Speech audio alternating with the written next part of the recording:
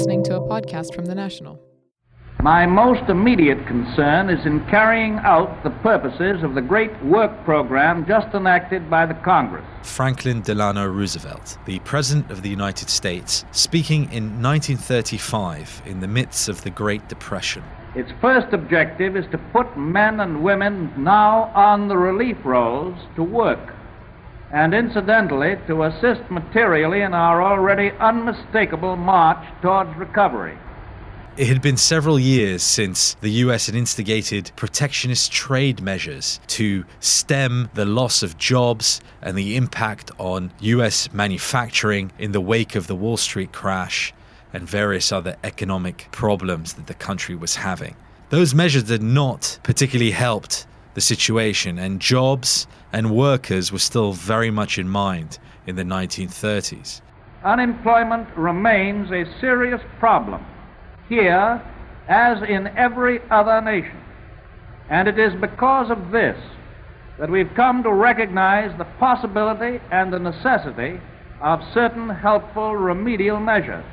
The first is to make provisions intended to relieve, to minimize, and to prevent future unemployment. The second is to establish the practical means to help those who are unemployed in the present emergency. Why are we listening to that? Well, because in the last week or so, the current president of the United States, Donald Trump, has potentially instigated another trade war just under a century later. Any way you look at it, it is the largest deficit of any country in the history of our world. It's out of control.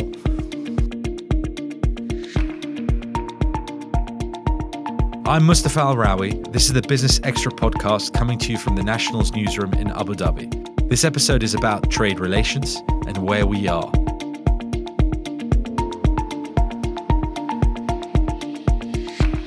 A little bit later, we'll get the Chinese perspective on what could potentially be a trade war or not. And in a sec, you'll hear from the EU. But first, let me give you a bit of background of where we are at the moment. The United States is planning, they haven't done it yet, but they're going to, they say, instigate tariffs on steel and aluminium products from various countries, including China. They could potentially put tariffs on up to $60 billion worth of imports from China. The Chinese, in their turn, have responded by opening a file with the WTO over the tariffs on the steel and aluminium. And also they've talked about tariffs on $3 billion worth of imports from the United States. So it seems like we have at the very least threats, war of words, certainly, and what some people have been concerned about with potentially a trade war. It takes two to start a fight, or possibly three, or even more, depending on how many protagonists we have.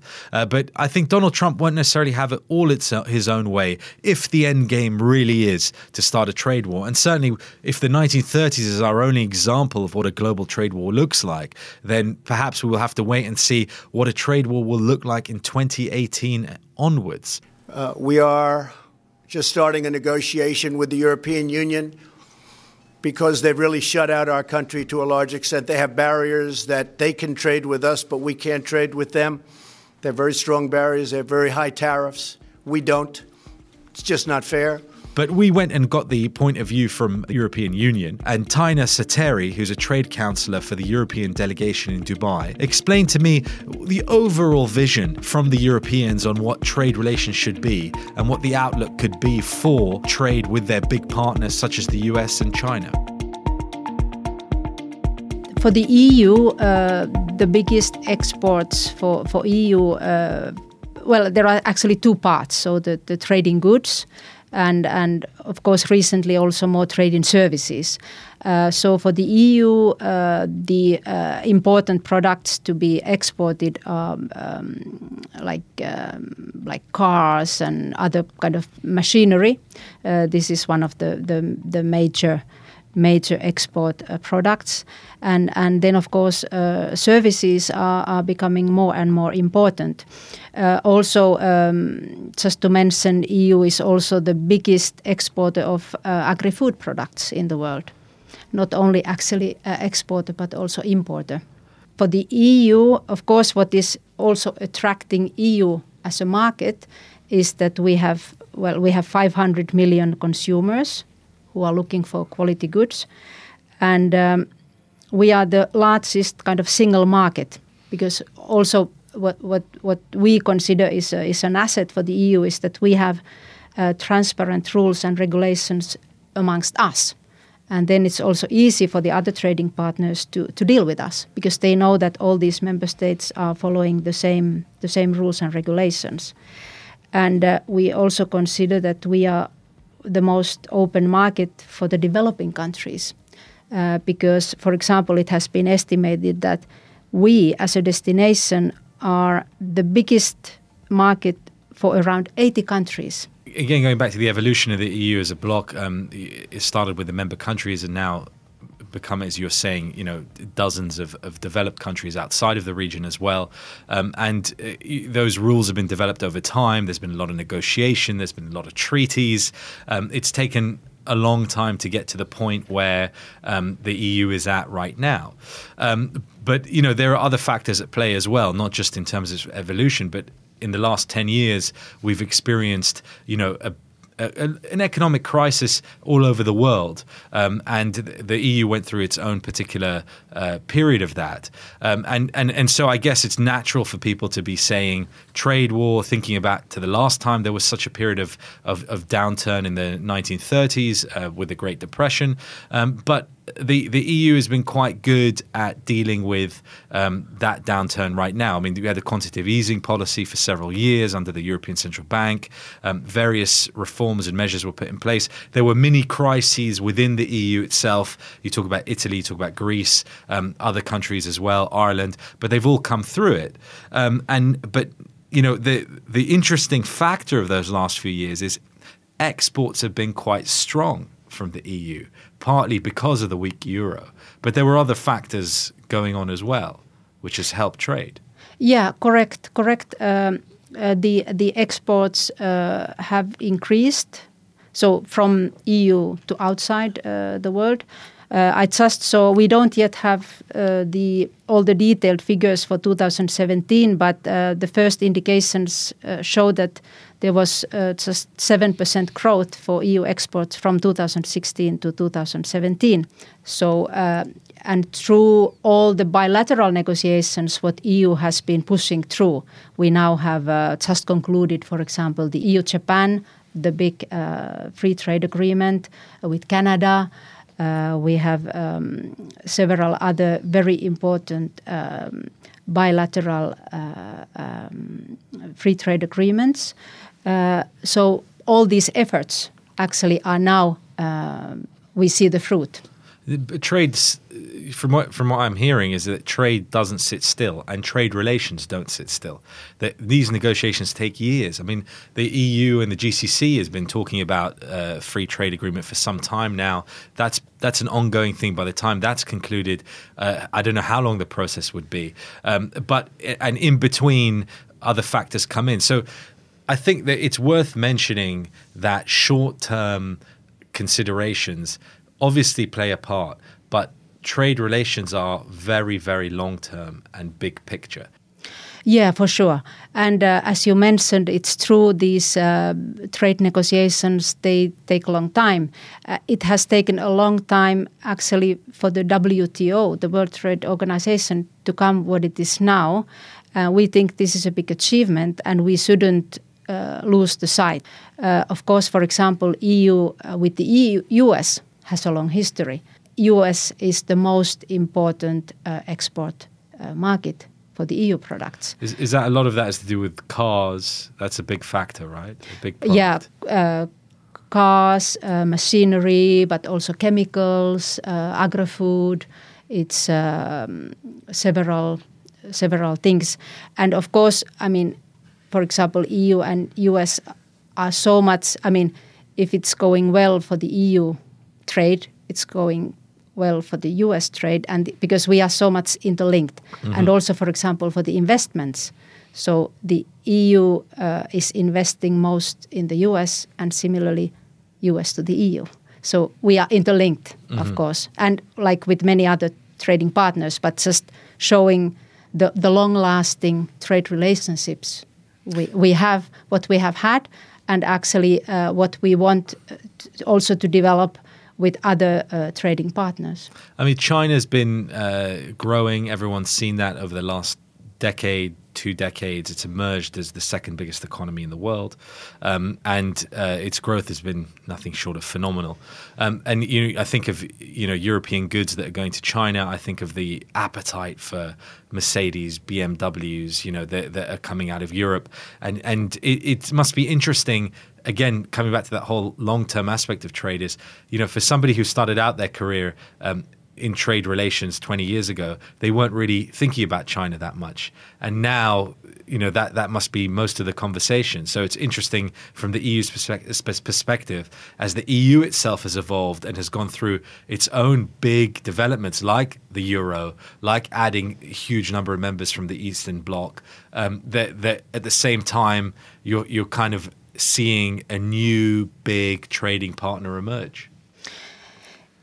Yeah, and of course that's also the interesting thing. I mean, working in trade is to see all these changes actually within such short time frames.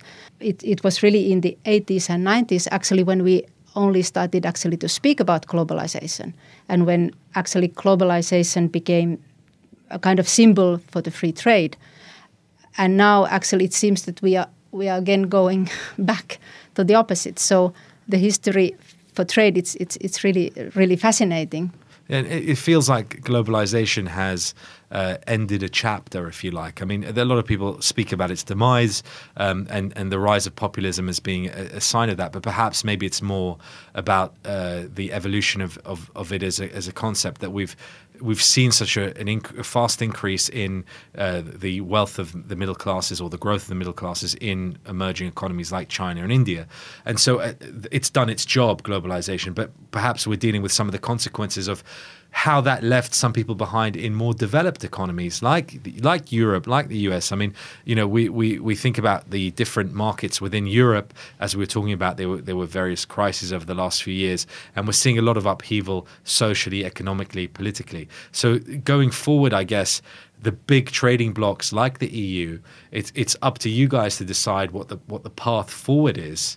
And what I find interesting, when if Donald Trump does say, I'm going to put tariffs on this, I'm not going to put tariffs on that, or I'm going to target China or whoever, that really it's the beginning of the conversation. And I noticed while, for example, on the German side, they say, oh, we're very worried about a trade war. And then you have Donald Tusk saying, well, I'm not that worried about a trade war. And then various people start to talk about it. And that's the beginning of a debate about where trade is headed, what trade relations should look like. And you mentioned services. That's a big new factor here. We're not just talking about steel bars here. I mean, services are going to overtake goods at some point, I assume, in terms of their importance and their value. Yes, at least already now the part of the trade is getting bigger and bigger for the services, and of course this also comes with the development of technologies. So it's also easier, also with the internet and so on. So it's easier for people to look for services elsewhere. Also, the way we interact with services as consumers, I have never bought steel bars in my life, but I imagine that if there's a stamp of quality, of all things being equal, it's really about price. And I'm not going to be saying, well, I really miss those steel bars from Germany, if I'm getting the same steel bars in China or America. But when it comes to certain services, whether it's consultancy or medical or otherwise, I'm going to have an opinion as a consumer that I want the services, or education. I want to study in America or Germany or wherever it is.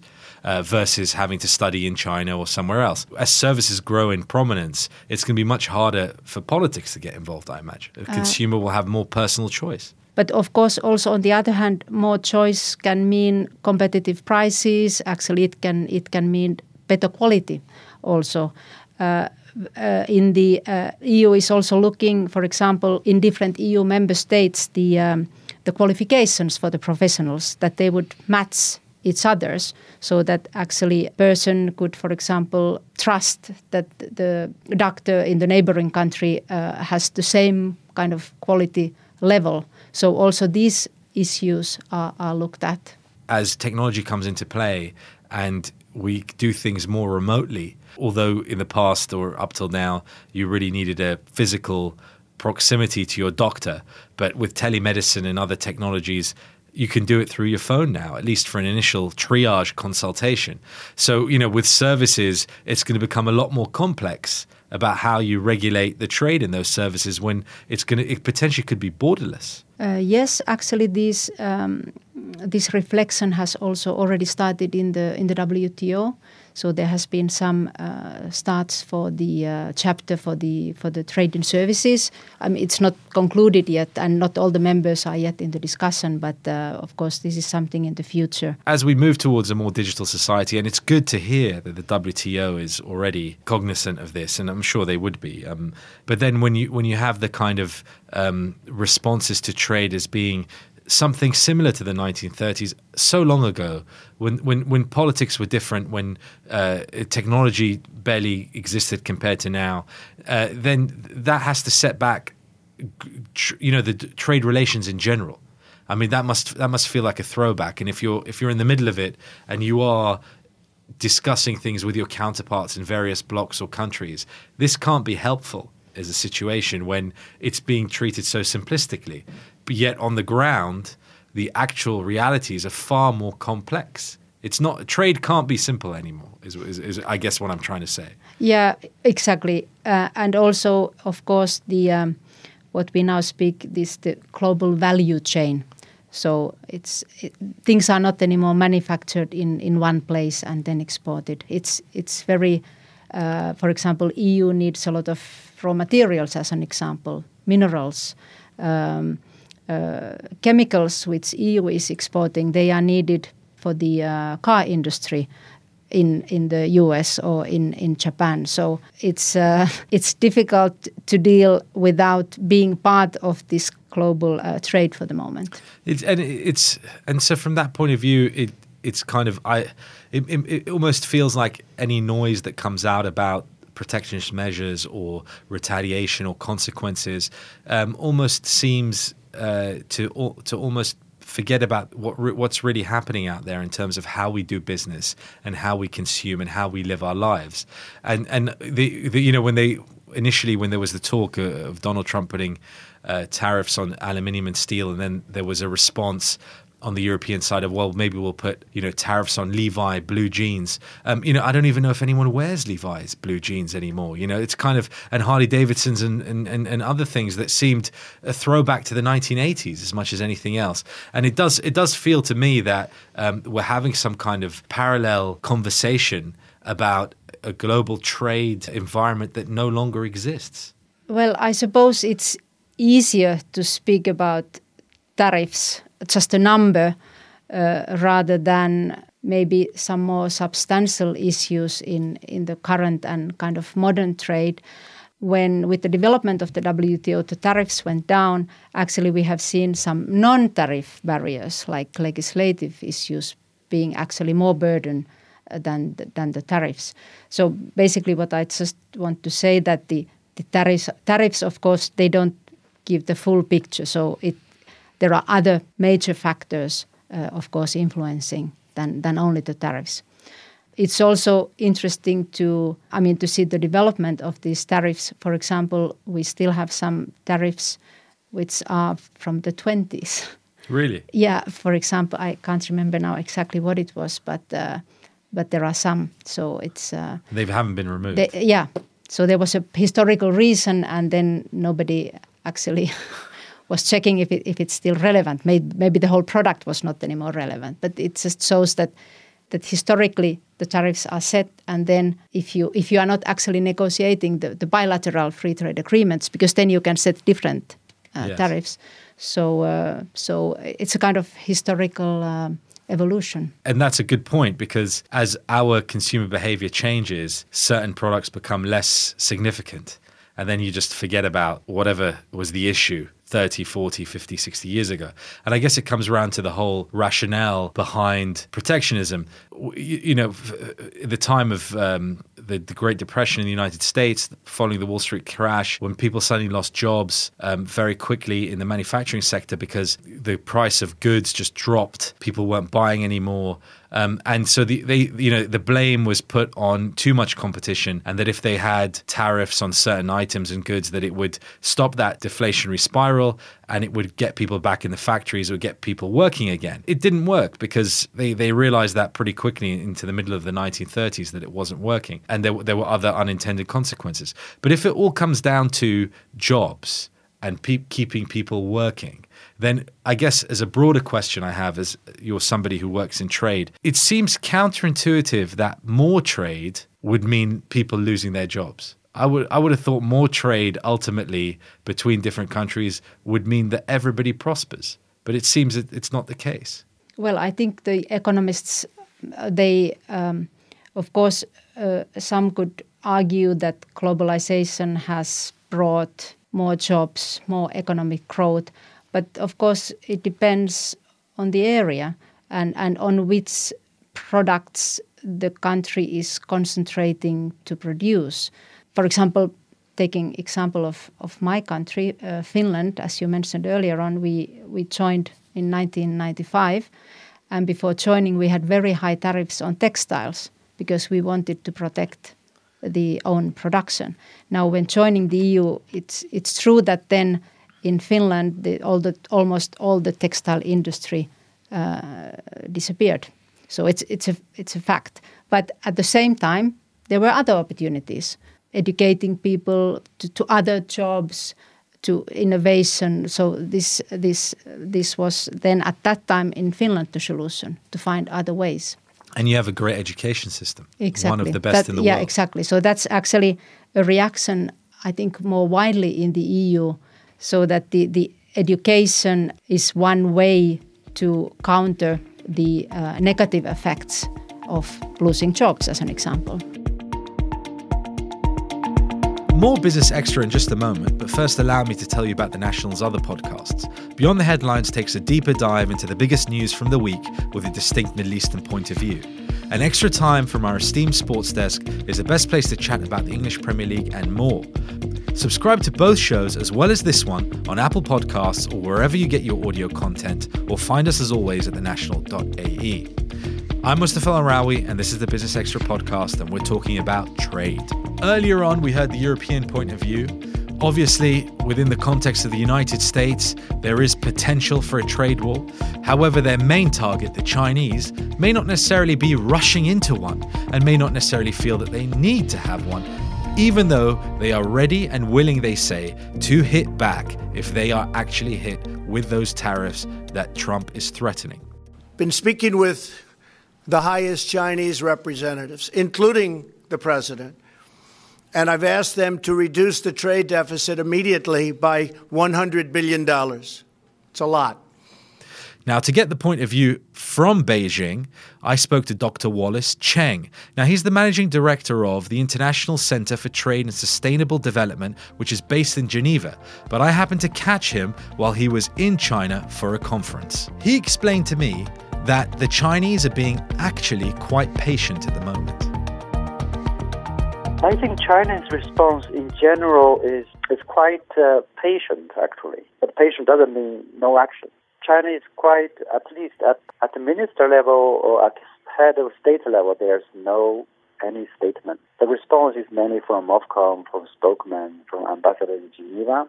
And so in terms of level, it is quite moderate. Also, China has responded to proposed a list of products to be levied with tariff in responding to steel and aluminum measures. But China has not yet raised any proposal in responding to the 301. So far, there's no proposed retaliation from China yet. The second thing is China said that we do not want trade war, but if other people were to trade a war, we will defend our interests. Trump also said there is a great negotiation, great bargaining on the way. So maybe China has shown its willingness to join the negotiation to try to find a solution. Wallace, I've seen you've written on the subject of trade extensively, and one of your articles talked about the US and the EU needing to treat China more fairly on trade. Now, does that mean that you feel up till now that China hasn't had fair treatment from the US and the EU? There is a problem between China and the EU and China and the US, particularly on recognizing China's progress has been made after China's accession to the WTO.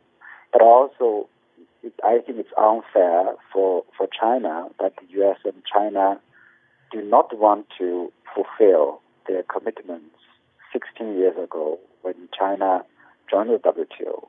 US, EU, and other members of WTO and China agreed that within the first 15 years, when they're doing anti-dumping investigations, they can use other countries, the third countries, price in decide whether China is dumping or not dumping. They have the obligation to fulfill their promise, their commitment, which is written in China's accession protocol.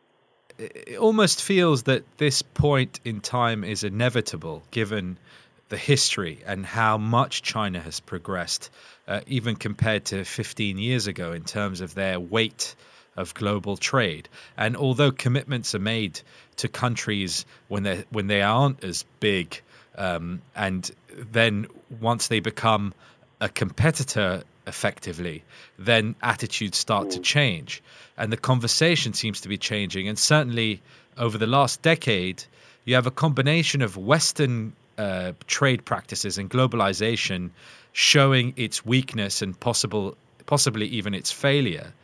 And on the other hand, you've seen the emergence of China as a dominant trading country. And in particular, when it comes to technology, intellectual property, and sensitive innovation, that suddenly countries like the United States are becoming more wary about potentially sharing to countries like China. So I feel like it's not just about today and Donald Trump or any particular person, but a kind of path that we've been taking as China continued to grow and become essentially the world's second largest economy. Yeah, I like your point in describing that this anti-China or this frustration about China is not new. It has been there for quite a while, actually.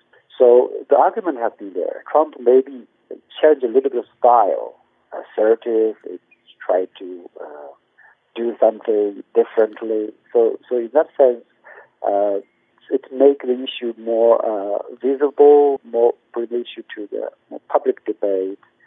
Of course, it's also partly triggered by domestic political dynamics. I mean, politics aside, if I look from the Chinese perspective as well over the last few years, China's probably had quite a bit of reason to feel that their philosophy, their approach to trade and business practices is proving to be far more successful than in Europe or the United States, where they're still reeling from the consequences that led to the financial crisis and the downturn over the last few years. And I wonder if attitudes, and from your perspective, knowing the China better than me, would there be a certain amount, a case of, well, you know, in China, we know how to do things better. So perhaps we shouldn't be dictated to within the WTO by countries who are having bigger problems than us.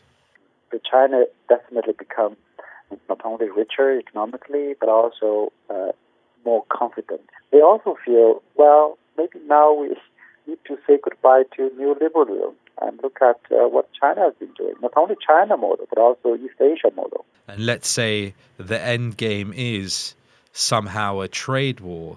I imagine that given our previous examples of trade wars are very much from the last century, that we don't actually know what a 21st century trade war will look like. It's going to be new territory for everyone, given all the factors that we've been discussing. At this stage, I think they're still just war of words. Look at read what Trump announced last Thursday. The first is this measures is only proposed; it's not real. The second thing is also allow around 45 days to finalize the list and to consult the public, stakeholders, but also, more importantly, I think both U.S. and China are engaged in intensive negotiations. In China, there's a very big chance that both sides will get a good deal by the end of this 45 time framework. My feeling is quite positive. I feel that it's very likely that both sides will reach agreement. I mean, the Chinese, I assume, won't do anything that will jeopardize their longer-term planning, like the Belt and Road Initiative, for example. How does sort of short-term wars of words with the United States affect that wider vision? I think China's vision is kind of two-pronged approach. The first, I think China has a strong belief in multilateral trading system. China believes that the best way to solve bilateral disputes still is, of course, negotiations, but also better through WTO system instead of with unilateral retaliations. If you use unilateral retaliations, which means you use illegal measures against illegal measures from the U.S. So I think in terms of philosophy, and China does not want to do that. China wants to do something legal, a legal way to respond to illegal measures. The second part, China has been thinking any complementary approach, such as Belt and Road, to complement existing system. On the one hand, this existing trade finance system has its merits, like WTO system, like World Bank, IMF. But on the other hand, China feels those systems, to some extent, is not moving, or is moving very slow. So China is feel a little bit impatient about the slowness, the stagnance in the WTO negotiations, for example. I think it's an open platform. Personally, I think it's a brilliant idea, like an open platform to invite all countries along the route to join it, to jointly develop program. Although there's no clear policy framework at this moment, but it is possible that in, let's say, mid and longer term, there will be some institutions. It's already some institutions like AIIB, New World Bank. But I think in the longer run, in mid and longer term, there might be new institutions, more policy frameworks will be developed if the multilateral trading system is not moving at all. That was Dr. Wallace Cheng from the International Center for Trade and Sustainable Development talking about the Chinese vision for trade relations within this current context of heightened tensions and what everyone's worried about, of course, a global trade war a la the 1930s. But I think, as you've heard from this episode, that's not necessarily guaranteed. And even if there was some kind of conflict on that level, it probably wouldn't look like it did in the 1930s. We've heard from the European Union as well. Everyone's waiting to see if the US actually does pull the trigger on these tariffs that they've been promising. And global markets have been reacting. There's certainly been a lot of volatility out there as people gauge how serious this could be throughout the rest of 2018. We hope you've enjoyed this episode. I'm Mustafa Al-Rawi. You've been listening to the Business Extra podcast. Please join us again